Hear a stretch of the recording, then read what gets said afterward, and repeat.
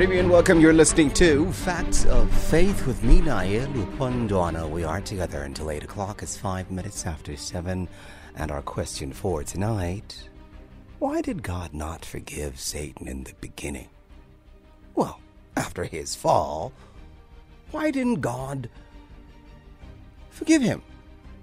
Now, this is a question that was suggested by a listener. It was sent to us by a listener, and we had to deal with it on a number of avenues. So, before we even offer you the topic to deal with, there are a number of leaps that we have taken to accept this topic. First and foremost, this topic presupposes that God didn't forgive Satan. So we're not oblivious of that presupposition there, that God did not forgive Satan. Again, we're talking about a situation where we're assuming that Satan did ask for forgiveness and God did not offer it to him. That's the second alternative. Alternative number one is God could have offered it to him, but he did not, whether he asked for it or not. Second alternative is God did receive a request for forgiveness, but still God refused to forgive him. The third thing that we have to acknowledge and appreciate about this question is we're talking about a situation that we actually do not know because it is not quite documented. What is documented is that there was war in heaven, and then the devil, or Lucifer, Satan, was cast down to planet Earth. And not much is said about that after. We don't have much of a conversation before he was kicked out. What we do know is there was war in heaven. He took a third of the angels, waged war against the 2/3, and he lost the battle, cast down to earth, and that's just about it. So that's a third assumption that we're making, is to presume that we know what conversations took place which led to what we're talking about right now. Here we go. Why did God not forgive Satan in the beginning after Satan's fall? We're taking your calls throughout the program and would like to hear your take on the matter. And don't forget, we're always available on the landline, on Twitter, and Facebook. My name is Naye Lupondwana. This is Facts of Faith. Let's begin. Naye Lupondwana on SAFM. The views you are about to hear in this broadcast are those of the speakers alone and not of Naye Lupondwana or any associated organizations. All persons speaking in this transmission are to be held accountable for what they say and not be the host or this broadcasting establishment. I, Naye Lupondwana, do not speak for any organization, grouping, or section of our society. All guests and callers participating in this program do so out of their own free determination and are fully aware of the robust character of our broadcast.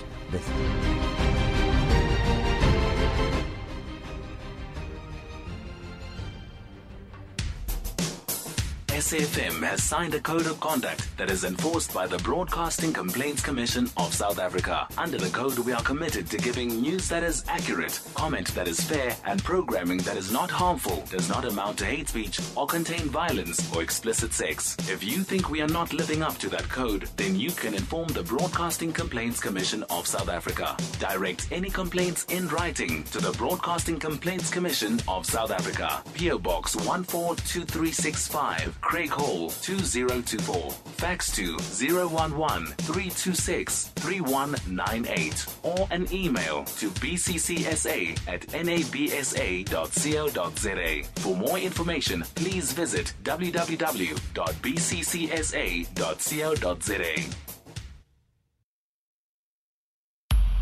SAFM values your views. Be an active citizen. All right, let me introduce you to our guests in no particular order, and these are guests who we're supposed to be getting in a short while, but for some reason they're not connecting through. We'll be having Bishop Joshua Maponga-Fighter of Spiritual Colonialism, and also we'll be joined by Easton Zinhumwe. Evangelist Zinhumwe will be joining us in a short while as well. Hopefully, we'll be able to get through to our guests. I don't know what's going on, but we hope that everything is going to be going right.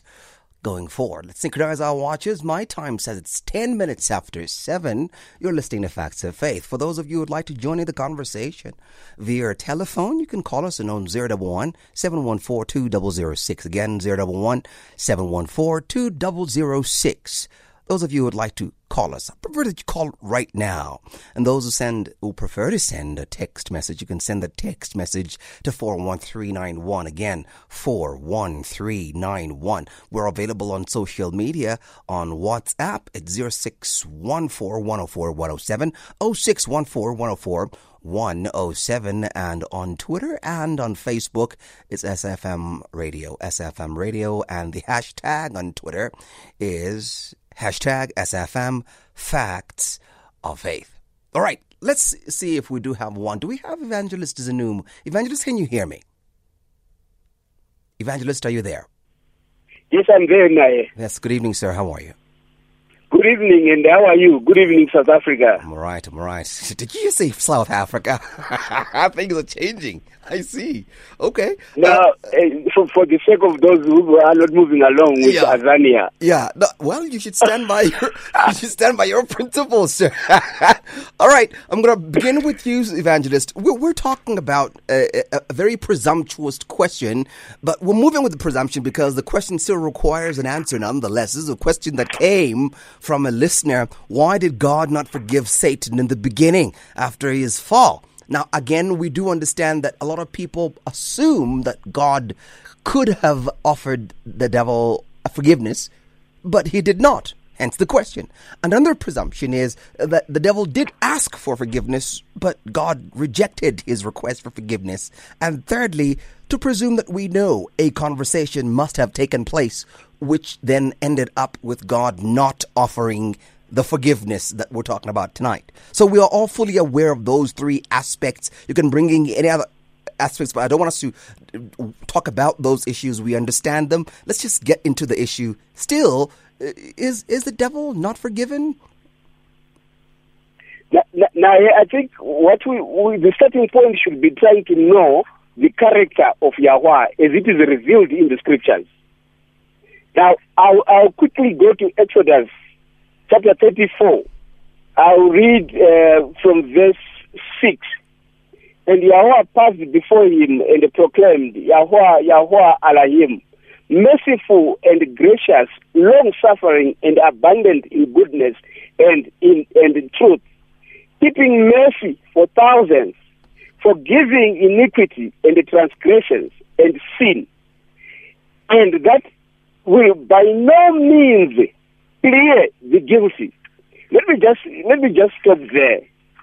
This is the full character of Yahweh, which is consistent in Scripture. And one point that we should take note of is that statement which says, by no means clear the guilty. Elohim is gracious to repentant sinners. But he is not going to change his Torah. He is not going to change his government by failing to uphold the righteousness and the justice that is found in the Torah. So, if ever the devil had repented, this consistent character would have been fulfilled in his life. Satan would have been forgiven for what he had done. I don't think Abaya is selective in dealing with his creatures. If he can forgive you and me for the wrongs that we have done, he is still capable to forgive Satan for the wrongs that he had done had he repented. Just like us, when we repent and we ask for forgiveness, we are forgiven. You know what? This teaching or that assumes that you can just get forgiveness without asking for it. It's not truth. It's not scriptural. Anyone who receives forgiveness must have asked for that forgiveness. So the character of Yah is that he forgives those who ask for forgiveness. Now, can I just delve quickly to the character of Satan as revealed in Scripture? Yeah, go ahead. I'm listening. Yeah. Go ahead, sir. I'm listening. Yes. Now, the character of Ashatan is revealed in Scripture. We can read from Ezekiel chapter 28. Let me start from verse 12, I think. That it says, Son of man, take up a lamentation upon the king of Tyrus, and say unto him, Thus saith Yahweh Elohim, Thou fillest up the sum full of wisdom and perfect in beauty. Thou hast been in Eden, the garden of Elohim. Every precious stone was thy covering. You saw this, okay, all those stones. But let's jump to verse 14. Thou art the anointed cherub that covereth, and I have set thee so. Thou was upon the set up mountain of Elohim. Thou hast walked up and down in the midst of the stones. Thou was perfect. Listen to that. Thou was perfect in thy ways from the day that thou was created, till iniquity or unrighteousness was found in thee. So we can safely assume that the devil was created a perfect being until unrighteousness was found in him.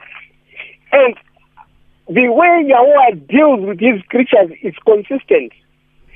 I am persuaded to believe and accept that if Ashatan had turned back from this unrighteousness and had asked Yah for forgiveness, then he would have been forgiven and the things would have continued in their normal way.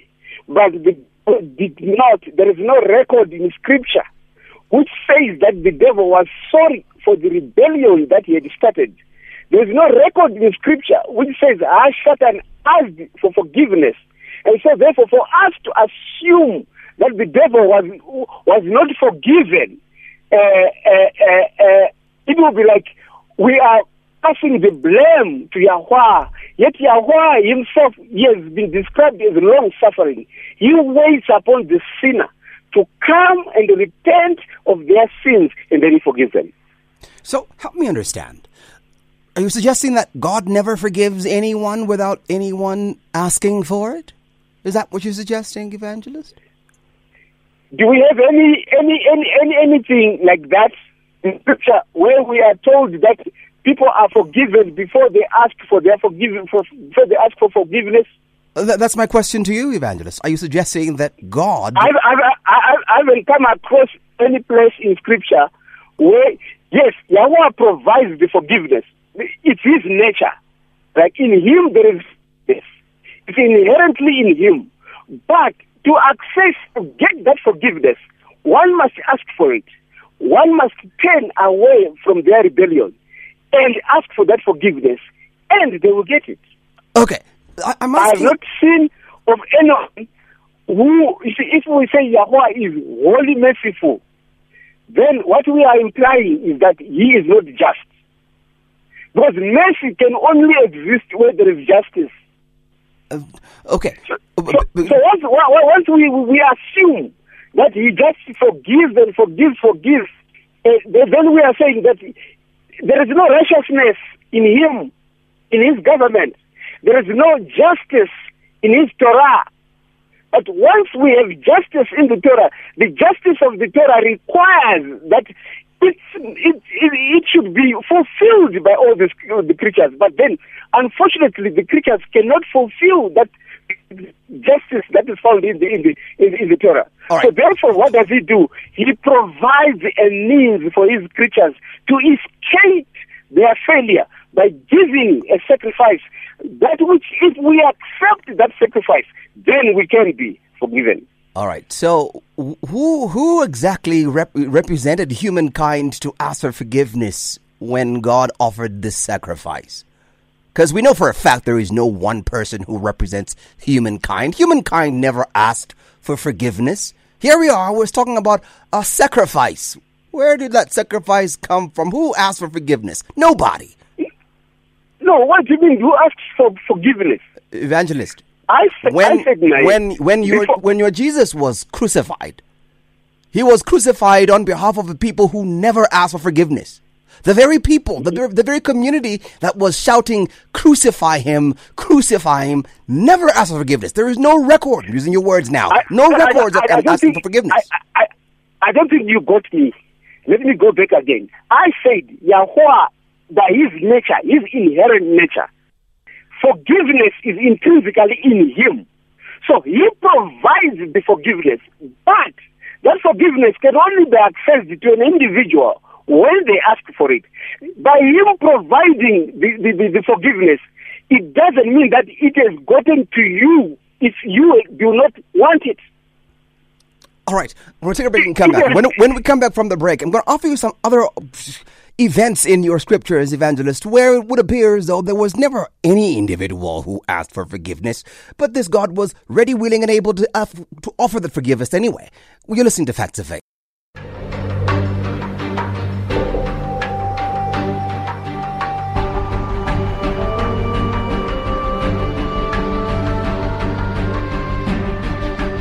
Welcome back, and thank you very much for agreeing to stay with us. You're still listening to Facts of Faith with me, Naya Lupondoana. We're together until 8 o'clock. The lines are open. Would like to hear what you have to say on this matter. It's a very philosophical conversation because there's very little literature, even in the scriptures, about this, the idea of the forgiveness of Satan.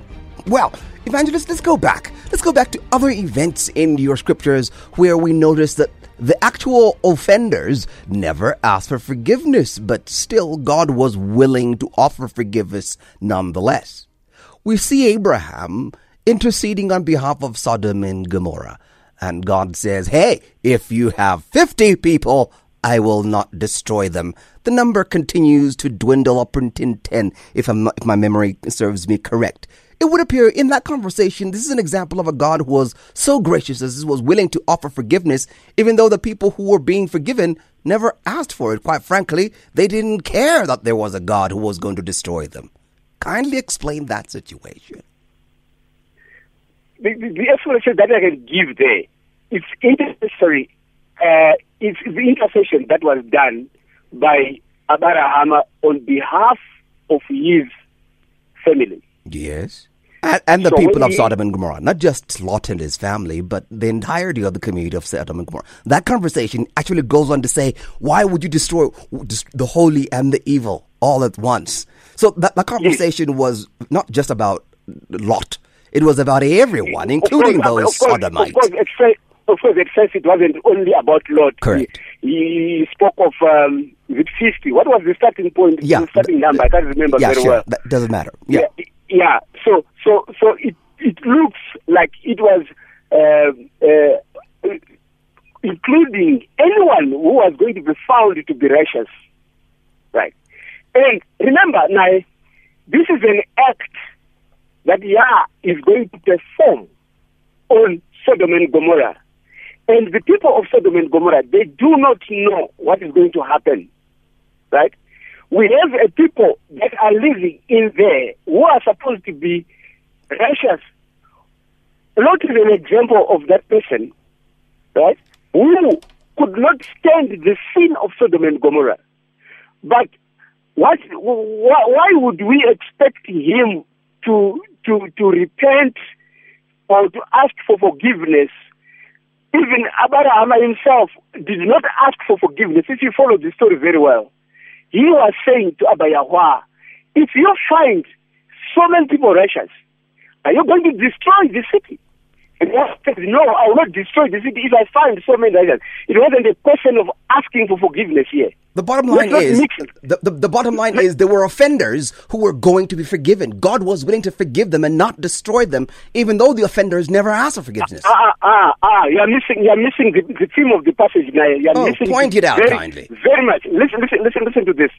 The issue was not offenders. The issue was righteous people who are going to be found in the city. Right? If such a number of righteous people were going to be found, then Yahweh was not going to destroy. No. He was not going to destroy the entirety. Let's not even go there about asking for forgiveness. Actually, let's stay there, Evangelist, because that's the big issue there. The issue is, had God found, or had Abraham found 50 people, let's assume that that's the correct number, 50 people. If the population of Sodom and Gomorrah was, 5,000 people? Because of 50 people, the entirety of the 5,000 populace was going to be saved. And my issue is, even if the 50 people were righteous and the 4,000, 500... You are putting words into the scripture which are not there. No, sir. I'm talking about the text. Listen. He says, if I find 50 righteous, are you going to destroy Sodom and Gomorrah? So the issue was about the destroying of Sodom and Gomorrah, not forgiving the sinners. Oh, what would be the act of not destroying then? I see you're nitpicking. That's all right. So if God chooses not to destroy that which he had initially purposed for destruction, what do you call that? Is it not forgiveness? No. Oh, okay. Not destroying does not mean that the sinner is forgiven of their sin. Okay. Not destroying, it shows the character of long suffering. Okay, all right. Okay, all right. I can take that. I can take that. To give the sinner in Sodom and Gomorrah to repent. Yeah. Okay. Then when they repent, they are forgiven. Now, what about the deluge? I'm okay with that. I'm perfectly okay with that. I'll accept that. Then are you going to offer the same excuse for the deluge? Because God destroys everyone, and except for the alcoholic there.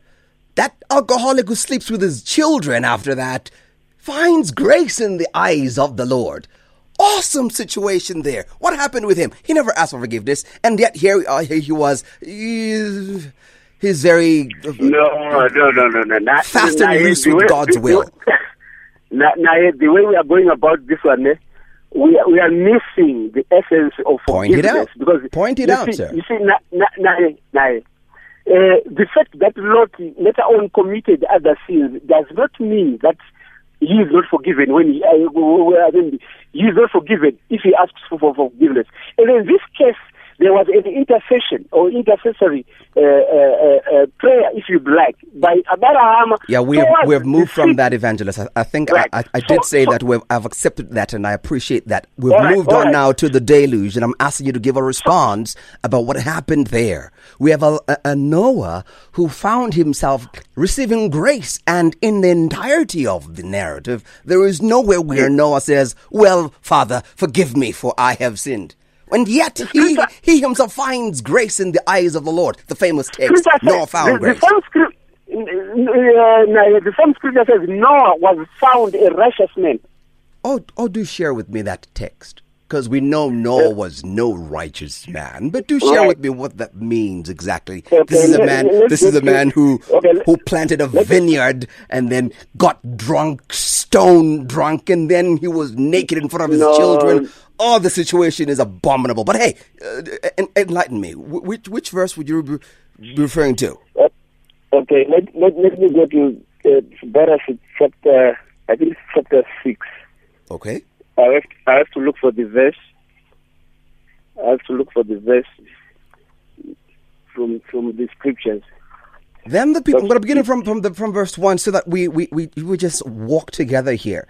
Then the people began to multiply on the earth, and daughters were born to them.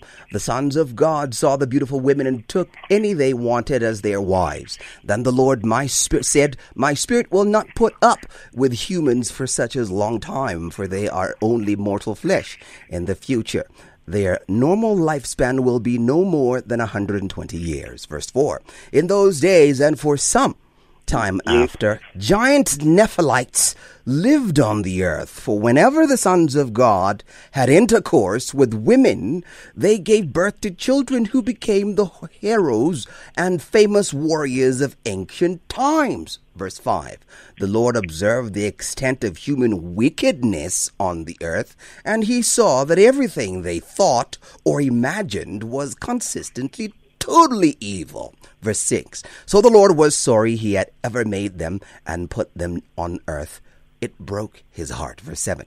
And the Lord said, I will wipe this human race I have created from the face of the earth. Yes, and I will destroy every living thing, all the people, the large animals, the small animals, that scurry along the ground, and even the birds of the sky.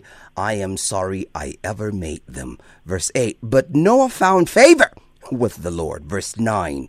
This is the account of Noah and his family. Noah was a righteous man, the only blameless person living on earth at the time, and he walked in close fellowship with God. Just end verse 9 there. Okay. Noah was a just man or righteous man, perfect in his generation. Yeah. So you know what, Yahweh to choose him to be the man who's going to preach the message for that generation, because he was found to be righteous and perfect. So you know what, we can't. Yah is consistent in his way of dealing with people. Let's pursue that consistency there, Evangelist. Chapter 9 is give us an interesting narrative there. Then God, I'm reading from verse 1. Then God blessed Noah and his sons and told them, be fruitful and multiply, fill the earth. All the animals of the earth, all the birds of the sky, all the small animals that scurry along the ground, and all the fish in the sea will look on you with fear and terror. I have placed them in your power. I have given them to you for God, just as I have given you grain and vegetables. But you must never eat any meat that still has I lost you there for a second. But anyway, continue. Where did you lose me, Evangelist? It was a blurry sound when you were reading. What verse was it? Okay, I was reading chapter 9. This. I began from the first one, Evangelist, for context. Yeah, I mean, which verse are you now on? Okay, I'm going to begin with verse 7. Now be fruitful, multiply, and repopulate the earth. Then God told Noah and his sons, I hereby confirm my covenant with you and your descendants, and with all animals that were on the boat with you, the birds, the livestock, and all the wild animals, every living creature on earth. Yes, I am confirming my covenant with you. Never again will flood waters kill all living creatures. Never again will a flood destroy the earth. Full stop, close quote. Do you remember that text there, Evangelist? Yes. That consistency there that you were talking about, that God is a consistent God. If he was really consistent, we would never have seen any tsunamis. What happened there? What happened with people dying with floods? The verse that you read says, thus I establish my covenant with you. Never again shall all flesh be cut off by the waters of the flood. That's right. You see, when we read scripture, sometimes we need to read it very carefully. Because when you talk of a tsunami or talk of all these discussions that are going to happen by water, they are also even written in the prophecies of Daniel. Kindly explain it, Evangelist. These things are localized troubles that will come. But so the whole world to be destroyed by water, is made a covenant that will not do that. So your answer is, God meant he was not going to destroy the entire world. He will destroy certain parts of the world by floods, but not all of the world. That's what you're saying? Yes, that's what the scripture is saying. Wow. Okay. All right. I want to open the lines to any and everyone. I want to open the scriptures to only and everyone. You've heard what the evangelist said. We've been trying to get in contact with Bishop, but we don't seem to have a line through to him yet. So we'll continue as soon as he comes through. If we're still working on it, we'll get him back on the line. All right. We'll take a break and come back. I have some voice notes I want to play. I want to read some text messages for those of you who sent some text messages, and then we'll see how we continue that conversation. I see some Facebook posts as well, but shortly after this. Naye Lupondwana on SAFM.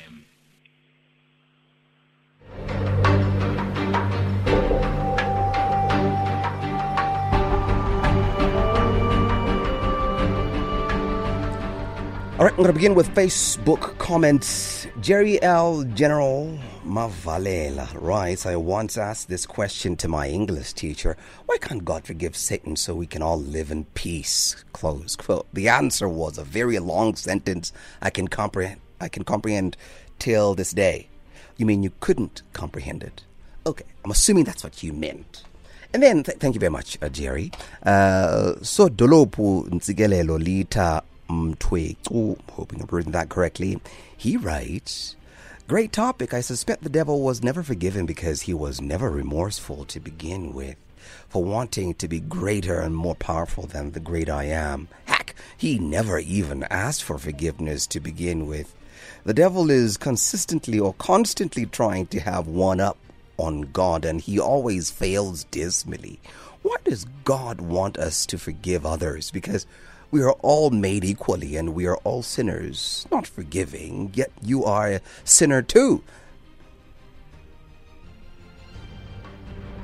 What just happened there?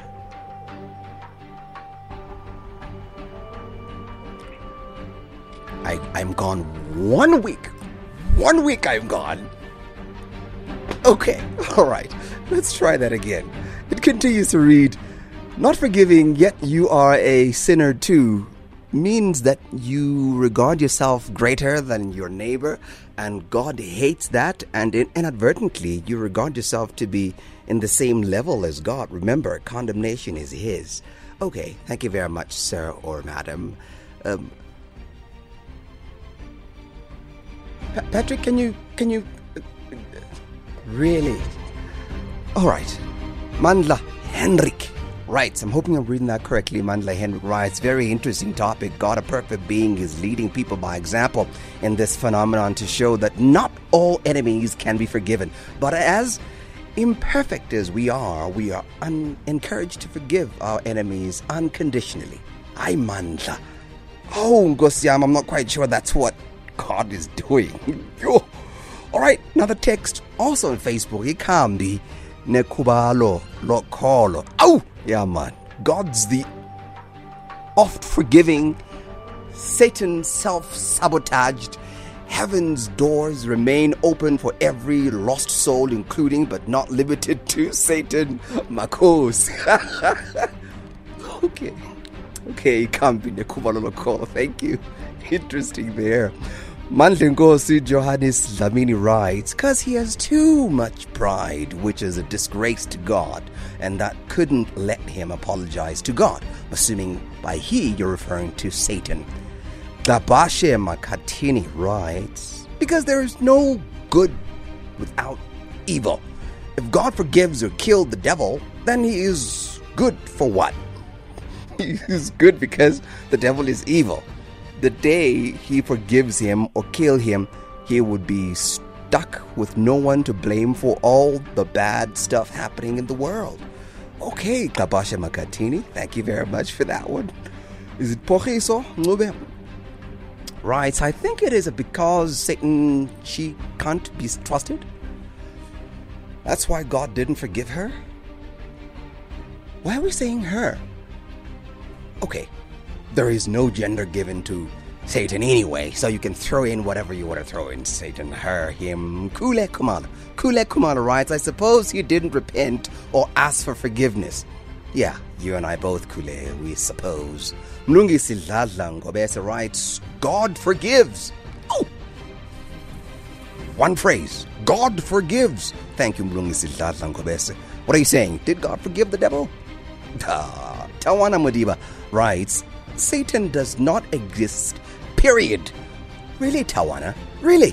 Okay.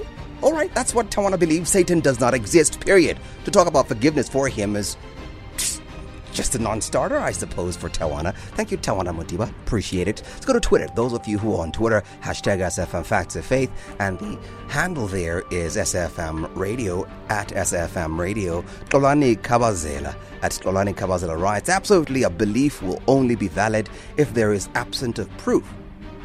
What does that mean, Tlolani? If you have a solid proof of something, you will never be in need of beliefs. That's why I love science, because it keeps asking questions even if the answer is not easy to find. Kolani Kabazel, science has a lot of theories which have not been proven to date. The very name, identity of a theory, simply means that, a theory. To say that science has proofs, or to even imply that, is a downright lie. Chamo Komo o Ngoma. Okay, it's Chamo Ngoma. At Ngoma Chamo. Interesting. The devil was created for what purpose exactly? Thinking face, hugging face, open hand smiling face with sunglasses. Joey, do you understand that text? I don't. I'm sorry, Chamo. I'm not sure what you are saying there. But hey, I'm going to see if I cannot... All right, let's see if we're going to have the bishop coming through.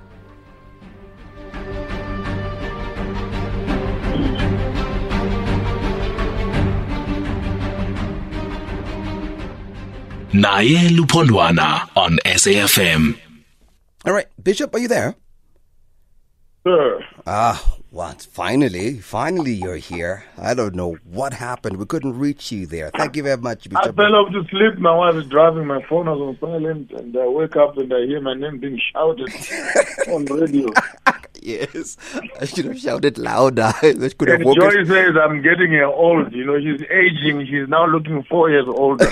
So they're looking for me. Okay, thank you very much for taking our call nonetheless. Let's get down to it with Blessings, you. man. But while we're at it, as a country, we want to thank you for the work you're doing and our sincere condolences to the passing and transition of your mother. Thank you, sir. We pray with you, and we know you're doing a good job. But as a man also, I think you need some support once in a while, and we are praying with you, and we stand in support. Thank you, sir. Thank you, Bishop. All right, so the question we're trying to get answered for tonight is, why did God not forgive Satan in the beginning after Satan's fall? What's your answer?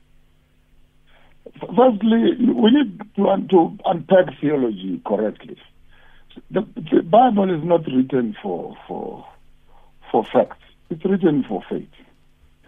The assumption that you make that at the beginning is someone who is called God, and then God did this, and created devil, created Jesus, created all this. The one who reads the Bible where it says in the beginning must believe that the one who is beginning is not beginning with his beginning, but he is starting everything as himself. And the theory and the story that is then narrated in the storybook needs to be accepted by faith. So by faith, we teach that there is a God. By faith, we teach that there's a devil. But my problem with that concept altogether is that Jesus was allowed to come and become flesh, which made him physical. The devil has never become flesh, which makes him spiritual. So you have a father who puts a living snake in the room where his children are living, and the snake is invisible. It can see the children, but the children can't see it. And then the father says to the children, if the snake bites you, I'm going to kill you in hell. That story needs to be revisited altogether in my own world. You're asking me as an individual now, not even representing a church or anybody. But there is something that doesn't add up on the Bible story on its own in terms of dealing with evil and dealing with righteousness. If God wanted us in heaven, then why did he create us on earth? And for demonstrating what? To put the devil in the same picture. So let's agree, all Christians everywhere, before I start getting lacerated, that this whole salvation story is a huge divine experiment to prove to the universe that the devil is, the evil is here, righteousness is here, and we must accept things by faith, but we are fighting things against the flesh and blood. And then somewhere else the Bible says this is not flesh and blood, but it is spiritual warfare. So for me, why did God not kill the devil? And he has said that he must forgive. Actually, honestly speaking, that's where I become very, very, very personal. I don't know. If I was God, I would have simply killed the snake and secured the house for my children. Full stop. What other children would think, and what, since you are God, you know better. Yeah. You know better as God. Okay. So whether the children are going to blame me for killing the devil and they don't experience evil, and on the same wavelength, we struggle with children when they're experimenting with evil, and you as a parent are refusing to give them what they say they want. Your daughter right now wants to go out at night, and she's dressed up in a funny way. You say, then what do you do? As a father, you know better, and your knowledge must protect the children. Yeah. So this question for me hangs on the knowability of God. Yeah. If God knows all truth and knows all righteousness, then why does he put evil for children to experiment it? How many wars in the world? How many sicknesses? How many diseases? All to prove God that is right. But I don't need my daughter Shaniso to prove to me that I'm her father. Yeah. I know where I met the mother. Yeah. And the mother told me I went with the mother, of course, by faith. I believe that she's my daughter because my wife says, this is your daughter. And we had married under wedlock. So it's by faith. How do you live with your wife? We live them by faith. They give us children by faith. We eat their food by faith. We sleep on our beds by faith, hoping that the one who fixed the bed, the wood is strong enough. Even the people who say, I believe in science, shut up. You drive your car by faith, hoping the person who put enough pressure in your wheels. And the one who fixed the engine. We fly on these roads at 160 kilometers per hour by faith, hoping that the one who fixed the engine and the robot, by faith you drive on the freeway, hoping that the robot will be green and red. And without faith, it is impossible to live. You can't even sit on a chair. You can't drink water. You can't switch on electricity. I'm perfectly okay with the concept of faith there, Bishop, but we're still trying to get an understanding. And I do understand that this is a question that is not well documented in the scriptures, but I do wish that you could share with us a theological answer as to why God never... Are you going to leave it there at saying you don't know why God never forgave the devil? For the opening, I wanted us to create a theological framework. But once we begin to debate the issues that are in the Bible, without understanding the concept of faith that regulates the discussion in the text, then the discussion becomes, it becomes a faulty argument. Because what we are arguing about right now, firstly, we are already assuming that there is a devil. We are assuming that there is someone who's sitting in the sky in a big palace in the clouds. And we assume that there is a devil, and those who have seen him. By the way, I don't want to argue with those who say the devil has tails and horns. Maybe that's the devil that they saw. But the other day, I saw a white devil also, and I saw a black Jesus. So people can now come and argue with me and say, what did you say? And they say, I also saw. You saw what you saw, I saw what I saw. And let's argue and let's bring proof. None of us can prove it. So for me, firstly, to establish the authenticity of faith is important. But if you want us to argue into the text as to why did God not do it, then you hear that God is love. Then he loves the devil more than he loves human beings. He loves human beings enough to kill his son, but he loves his children not to kill a snake in the house. I've preached many times. Don't remove cobwebs in the house. Kill the spider. Okay. All right. He's given us a philosophical answer today, Bishop. I want to read some WhatsApp texts for those of you who have sent some WhatsApp texts. And I see that you have some voice notes as well, but we'll try and play them before the show comes to an end. The one text message on WhatsApp reads, Hi, Nai. Somewhere in the Bible, Paul said God is going to forgive Pharaoh because it was God who made him stubborn not to release the children of Israel. So God does forgive without that person asking for forgiveness. Thanks, Isaac. Isaac, do share that text with us. I'd love to read it myself. Another one. While you are reading, that also includes the one that says, and the Spirit of the Lord left Saul. Yeah. So we have God acting very harshly with his own children, removing his spirit, Korah and Dathan, God opening the world and swallowing human beings into the ground who had refused his commandment.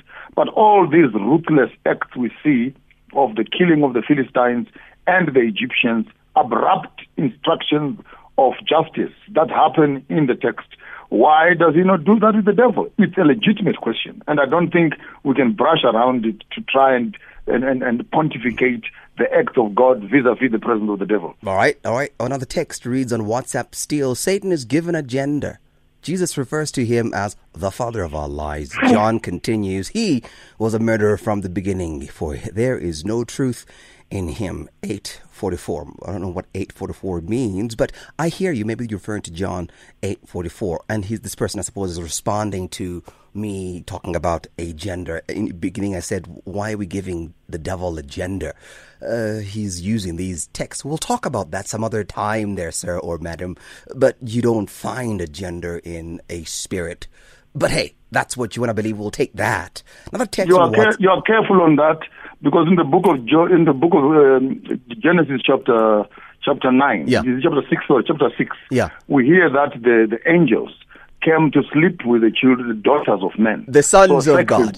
Sex is given. Yeah, they are given. And those angels are all identified as males. Yeah. There's not even one angel amongst those that you read in the book of Enoch and in the Bible who ever appeared as a woman. So the Bible purely discusses the issues of angels as male, God as male, Jesus as male, even the Holy Spirit as male when he comes. John 14. So we need to actually, that's a gender issue for another day, as you rightly put it. Indeed. But we have the masculinity of angels as males. Indeed. I want to read one more text message there. As soon as we can, play the voice notes as well. God is the creator of the heaven and earth. He's in control, except for where he fails to control. Example, Satan, non-believers, etc. The so-called creator doesn't exist, Isaac. in Waterval in Limpopo. Thank you very much, Isaac. Appreciate your text and everybody else who sent your text messages. Evangelist, you're listening to the bishop, and the bishop seems to be nullifying much of what you said and is giving an example. I'd like you to respond directly to that example of Saul, who was never forgiven by God, even though he demonstrated remorse. He was remorseful, but the Spirit of God left Saul there, the first king of Israel. Kindly explain that situation, sir. Okay, just stand by there. Just hold the thought. I'll give you a chance. I want to take a break and come back. I'll give you a chance to answer. Just stand.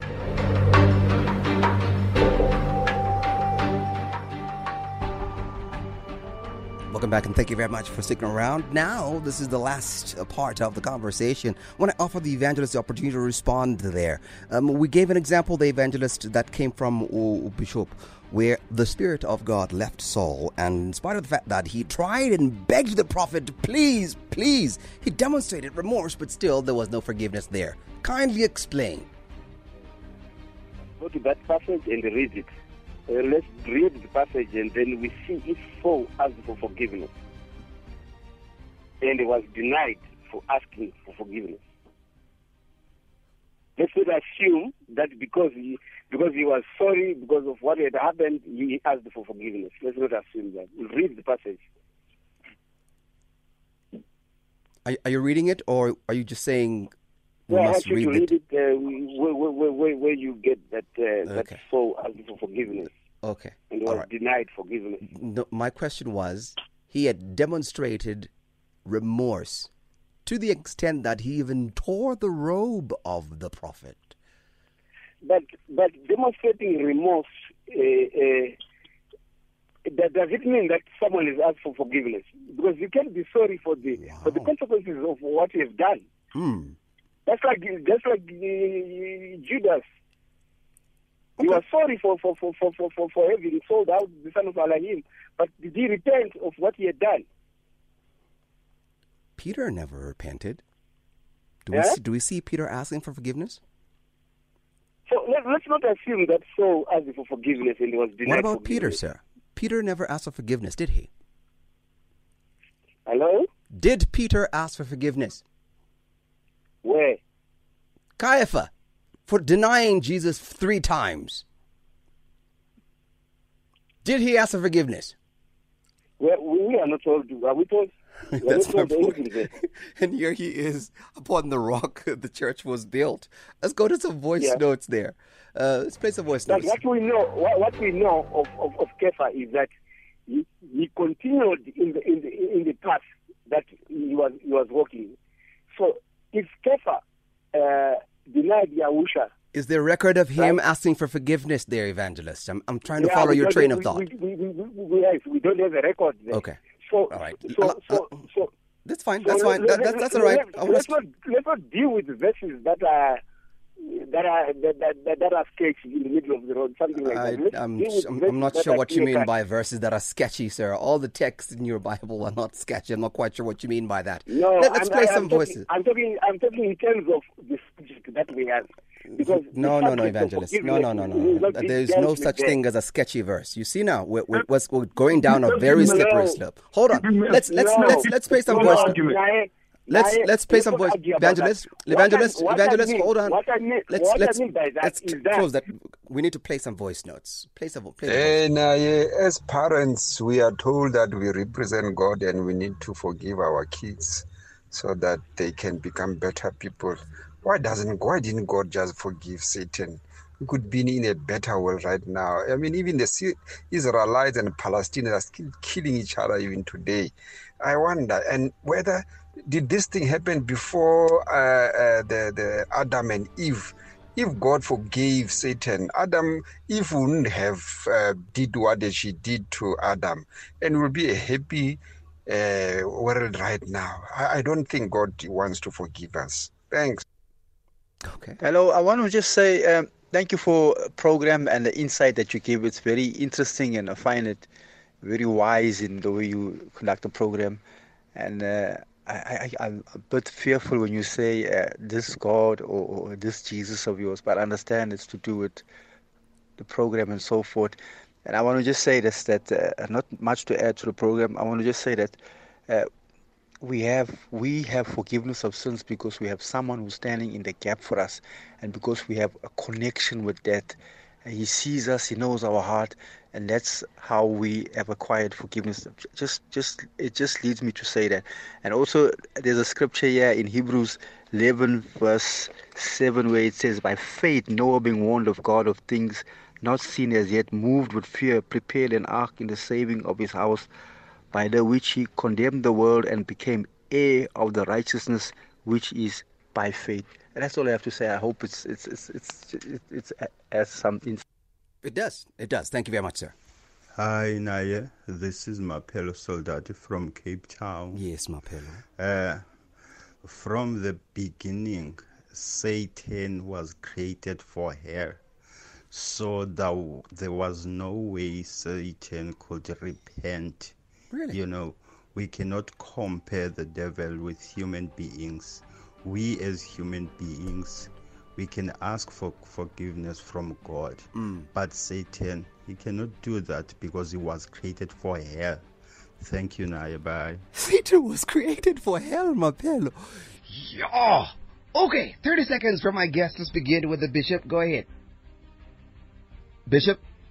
Joab, when he discovered he had made a mistake, he ran to the altar and he was holding onto the altar. Yes. Solomon had Joab was in the temple. The man was holding the ark. And Solomon instructed Joab must be killed. Why he was right holding there. the ark? Indeed. What's your point with that, Bishop? I mean, when the Bible demonstrates to you unforgiveness, Yeah. and God approves it when human beings do it, Yeah. the question is, why, if we should move this argument to a higher level, Yeah. why would God give us such a stern example of we must forgive 70 times 7? And yet. And the devil only made a mistake once. Got it. All right. Once. All right. I got you, Bishop. I want to give the evangelist also his 30 seconds. Go ahead, evangelist. I don't think it is correct to say there is unconditional forgiving, but there is unconditional forgiveness that is provided by Yahweh.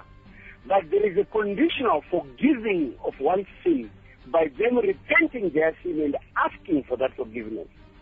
So this gospel going around that says people are forgiven or you have been forgiven unconditionally. No, it's not true. Forgiveness is provided unconditionally. But the forgiving of sins comes through by us asking for that forgiveness. Got it. And repenting our sins. All right. Thank you very much, Bishop and Evangelist. Bishop Joshua Maponga-Fighter of Spiritual, colonialist. Appreciate it, sir. Evangelist Easton Zinhumwe and Evangelist who is a Hebrew Israelite. Thank you, sir. From me, Naya Lupondwana and the team, and we have a new member of the team. Wongiwe, right? Wongiwe has just joined the team. Thank you to Wongiwe for participating in our program, and to everybody else. From me, Naya Lupondwana and the team, have a wonderful evening and Godspeed.